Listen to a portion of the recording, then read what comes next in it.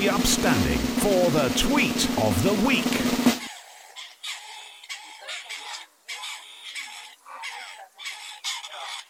Our tweet is partridge.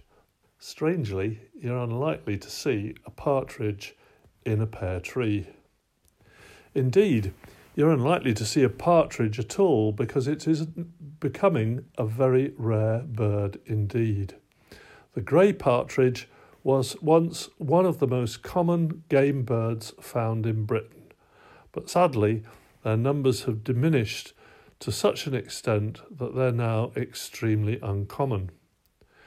Only once in a while are they spotted here in the Isle of Man.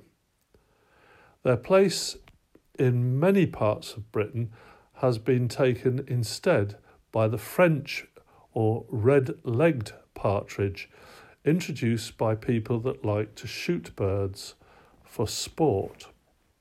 To some extent, the grey partridge, our native bird, has been displaced by its French counterpart.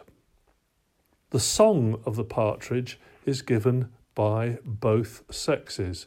It's a sort of crick brr, crick brr. Not very attractive, but quite distinctive.